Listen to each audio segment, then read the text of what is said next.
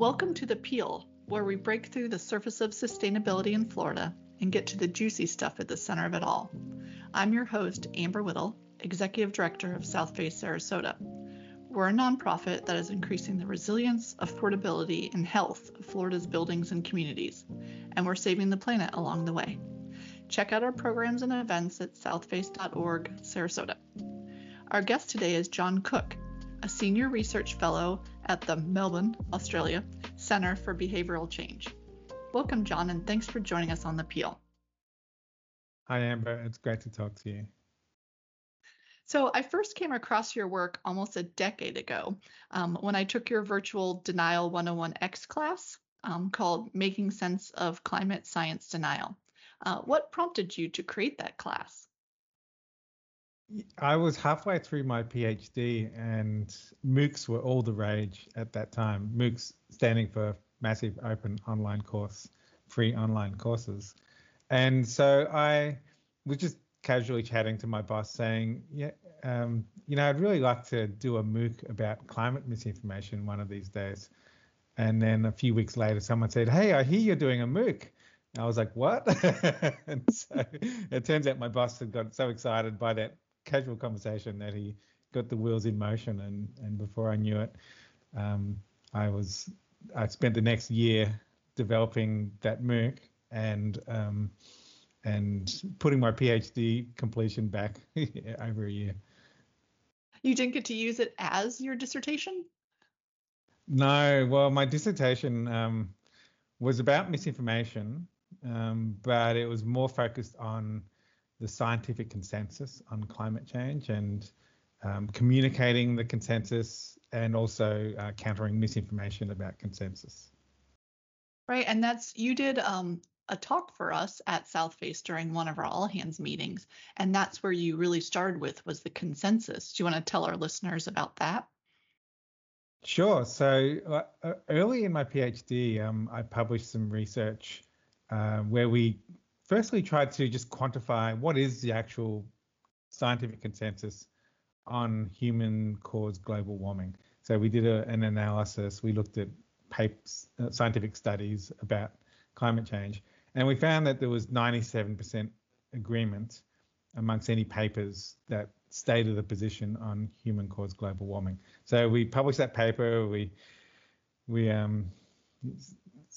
communicated our main result, this 97% consensus, and by coincidence, the Obama administration were just about to unroll or release some climate policy, and so President Obama tweeted about the 97% consensus and gave a speech mentioning it, and I remember waking up in Australia the next morning thinking, President Obama tweeted about our new scientific study. I wonder if that's a big deal. And it turns out it kind of was. And a lot of media attention was directed towards our paper. And then a lot of negative backlash from people who didn't want to see climate action and didn't think that there was a consensus. And what they did was they attacked our research. So I ended up spending the second half of my PhD defending the research that I had published in the first half of the PhD. And so is that how you became interested in the communications aspect of science denial, because you were having to defend yourself and trying to figure out the different methods they were using to attack your paper? I was already researching misinformation techniques and communication and psychology. My PhD was psychology, and the consensus paper was really almost a diversion. So this for me was very much a kind of meta moment where I was researching misinformation, and then suddenly I was the target of misinformation. It was a bit like that Tron movie, the original Tron movie way back in like the 80s, where Jeff Bridges designs and plays computer games, and then he gets pulled into the computer game, and suddenly he has to play the games as a actual person in the game. Exactly. I mean, your paper was really helpful for me, that especially your click. Can you tell us what that is? You mean Flick, the Flick, sorry. fallacies? Yes. Yeah. So I was actually giving a workshop for young people, it was a youth summit, where I was trying to explain the techniques of misinformation, and there are 5 main techniques or fallacies of misinformation. And I was thinking, I need an acronym to make this easy for young people to understand. So I was thinking, all right, what do we have? We've got fake experts, we've got unrealistic expectations, we've got cherry picking. Oh, this is going in a direction that's not good for young people. So then I reworked it, and I ended up coming up with Flick: fake experts, logical fallacies, impossible expectations, cherry picking, and conspiracy theories. So I presented that acronym to the youth summit, and then it got quite a good response. Like, people found it very helpful in helping them understand and remembering the different techniques in misinformation. And so that became a backbone of our MOOC as well. Like, we used Flick, and I continue to use it now as just a very useful framework for helping remember techniques used to mislead. Absolutely. And as I've told you before, I really use it. I still keep it on my phone. And I've sent it to everyone far and wide because it's really useful when you're, especially in the media, you're hearing something in the media, and then it's really nice to sort of try and pick it apart with my, scientific brain to say, okay, this is cherry picking, or, this is a logical fallacy. It really helps me. So especially during the explosion of conspiracy theories, especially in the US. And then you had said it's really infected the rest of the world, which made me sad. But countering them is particularly tricky. So what's your advice in trying to counter conspiracy theories? So conspiracy theories are tricky because once someone goes down the rabbit hole of believing conspiracy theories, what comes with that is distrust of institutions, of scientific information, just facts in general. And that's problematic because if you're trying to persuade somebody that their conspiracy theory isn't true with facts, and they don't trust facts, they're not going to trust what you're saying. So it's really, really hard to crack through that wall. So the important thing about conspiracy theories and trying to counter them is, who is your target audience? Are you trying to persuade that small percentage of the public who are conspiracy theorists and don't trust what you've got to say to them? Or are you trying to inoculate the rest of the public, the majority of them, who are still open to facts and information, but also potentially vulnerable to misinformation and conspiracy theories? I tend to, especially if you have limited resources, I tend to focus on inoculating the rest of the public. So explaining to them the techniques used to mislead in conspiracy theories, because I find you get more, more impact that way. It's more effective. However, that's not to say that we should give up on our cranky uncle who believes conspiracy theories. We still should try to persuade them. In that situation, what I recommend is three things. First, don't ridicule. Don't make fun of them or try to make them feel stupid, because you'll never change a person's mind that way. Secondly, approach the conversation with empathy and curiosity, genuine curiosity, as in try to understand where they're coming from, and try to encourage them to explain why they believe what they believe. And thirdly, appeal to commonly held values. For example, the value of critical thinking. Conspiracy theorists like to think of themselves as critical thinkers. They're not gullible. They're not like the other sheeple who just believe what the government is telling them. And so encourage them in a empathetic, gentle way to turn that critical thinking onto their own conspiracy theories. Are they coherent? Are they based on evidence? And it's a long shot. It's a tough sell, but it's one avenue to potentially soften their belief in their conspiracy theory. It's such great advice because when you think about the individual one-on-one, it takes years to deprogram people. So getting to people just a little bit while they're still vulnerable, but before they really, leave the sheeple, that does sound a much more productive use of time. And my dad was a climate denier, and we would have vigorous discussions about climate change for years, to the point where, and I've done a PhD on how to argue about climate change, but, I pretty much gave up on changing his mind. So, but eventually he did change his mind. And I think that just sending that social signal to the people that you love, that you care about an issue, that can matter as well, because we're all social animals. So you don't necessarily have to have that killer argument or be able to laser pinpoint the logical fallacy in their argument. I mean, it's good if you can. Like, we should aim for that. We should aim to be critical thinkers. But it can be as simple as just communicating that you care about an issue, and that sends a social signal that can have an influence. Great advice. So tell me, since Denial 101X in the last, 8-10 years, what have you been doing?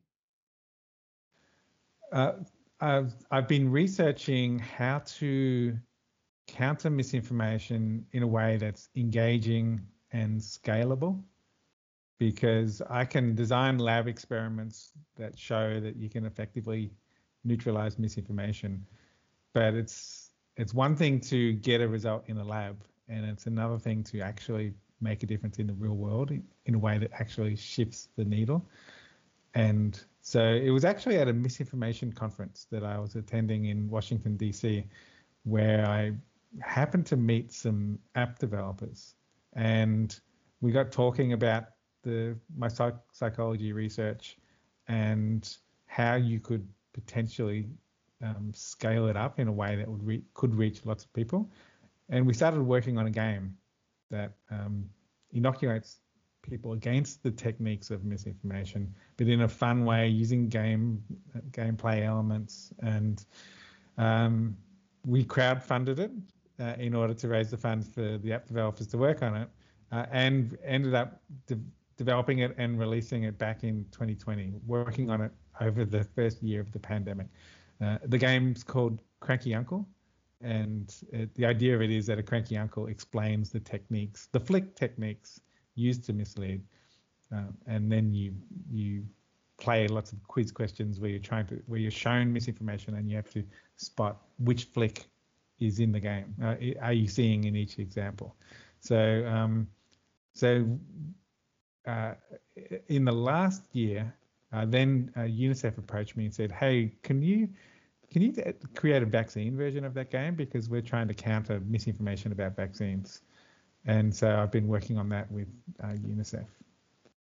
That's awesome. And I was just thinking, we've got a couple of months till Thanksgiving, and that everyone should download that app. I assume it's in Apple and Google Play, so that you can be ready for your cranky uncles when holiday season rolls around. Yeah, you can. The game's free. You can play it on iPhone or Android. You can also play it on your browser. So if you just go to crankyuncle.com, there's download links from there. Absolutely. And I read in your Wikipedia page, you have a Wikipedia page, that you are an evangelical Christian, and that really dictates your view of climate change and how important it is. Can you tell me more about that? Yeah, so when I was first getting interested in the issue of climate change, I thought of it as an environmental issue, and it is. But the more I looked into it, the more I learned that climate change is the impacts of climate change hit the countries that have contributed to climate change the least. And to me, that's when I realized that climate change is a social justice issue, and social justice is important to me. Like in terms of in Matthew in the Bible, it talks about the weightier matters of justice and mercy and faithfulness. And so that's when the issue transcended being just an environmental issue, and I started to get a real fire in the belly about the issue of climate change. It wasn't just about having arguments with my cranky uncle and identifying the fallacies. It was about how do we actually get real action on climate change because of this human element, the impact that climate change has on people. So yeah, that's been what's been the fire in my belly for the last decade, working on this issue. And I really appreciate that, turning it into an actionable item and trying to make it a difference in the world, not just making an esoteric scientific study. Yeah, like for me, my day job is being a psychology researcher, but I also used to be, before I did my PhD, I was a cartoonist. And so what I'm doing now is trying to combine my old life and my new life, humor, cartoons, and psychology and games in a way to make a difference in the real world. But when people ask me, well, how can I make a difference about climate change? I basically say, take what's unique to you, and what are you passionate about? What are you interested in? What are you good at? And how can you use that to make a difference? Because we all combine we all are unique, and we can do different things, and we can combine them in even more unique things. Combining cartoons and psychology research is not something you see every day, but we can all contribute uniquely in that kind of way. I completely agree. I mean, my story is strange like yours. I'm a marine biologist. I actually studied up at Townsville at James Cook, but oh wow. Yeah, but Southface is very practical. They really work at the built environment and do small changes that end up, being big changes. And so I was getting really disillusioned in marine biology, just watching the constant decline, especially of corals. And so that's what really attracted me to doing this work. Is it something that's actionable, that's making a direct impact? And so I completely agree with your advice. You never know what your career path is going to be. So embrace it all. Yeah, and that's really interesting too. Like in James Cook, up at the Great Barrier Reef, because originally I'm a Queenslander too, so like I lived most of my life in the Sunshine State, as we call it. Well, isn't Florida also the Sunshine State? We are. It's very sunny today. It's hot. So we're kind of like sister states in that sense. And you can see the impact of climate change on the Great Barrier Reef with your own eyes. Like I've snorkeled on the reef, and you can see the bleaching. So it makes you feel like an old timer.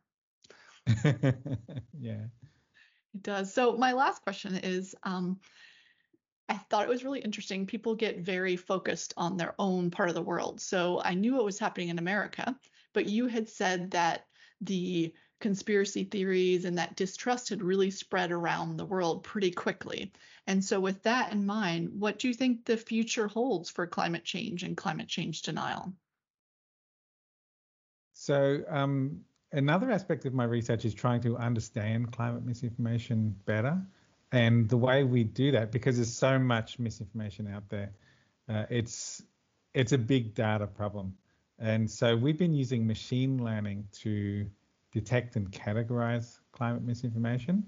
And that enables us to take hundreds of thousands of articles, put them in our machine, and construct a history of the different arguments used in climate misinformation. What we find over the last 20 years is that climate misinformation is transitioning away from science denial and moving towards solutions denial. In other words, it's not, I mean, there are still people arguing it's not happening, it's not human caused, but more and more we are seeing them arguing we can't solve it, it's too hard, the solutions will be harmful, or the solutions won't work. The examples such as climate policy will harm the economy, or renewables or wind farms are going to kill birds, or solar panels don't work at night. It's arguments that are just as misinforming as the science denial arguments, but targeting solutions and trying to erode people's support for climate action and climate solutions. So solutions denial really is the future of climate misinformation. We're going to be seeing it more and more. So we need to be on the lookout for the techniques used in solutions misinformation. That's great advice, and horribly depressing, because I remember talking to so many people that they might admit that climate change was happening, but not that it was human caused. And they just say, well, let's just move on to the adaptions. Well, if now the adaptions are facing denial communications, then we are going to have to double down and work on countering that. Yeah, we definitely need to, and this is actually like most of the people working in my space, including myself, guilty as charged, have focused mostly on the science misinformation. We really need to be putting more work into understanding and countering the misinformation targeting solutions. And one new form of climate misinformation that's really come to the fore just in like recent years has been greenwashing. So it's not arguing that solutions won't work or that climate change isn't real. It's more arguing we're already doing enough. And companies do this a lot. They'll just say, well, we've just spent $10 million on solar panels. So yay, our company. But it's a fossil fuel company that has $1 billion budget, and they're only spending, a tiny fraction of their budget on renewables, and the rest is spent on, fossil fuels that are harming the environment. So we need to now be on the lookout for greenwashing techniques like that as well. Absolutely. Well, thank you to John, and thanks for listening to The Peel. To get involved with Southface Sarasota, visit southface.org/Sarasota. Until next time, stay sunny.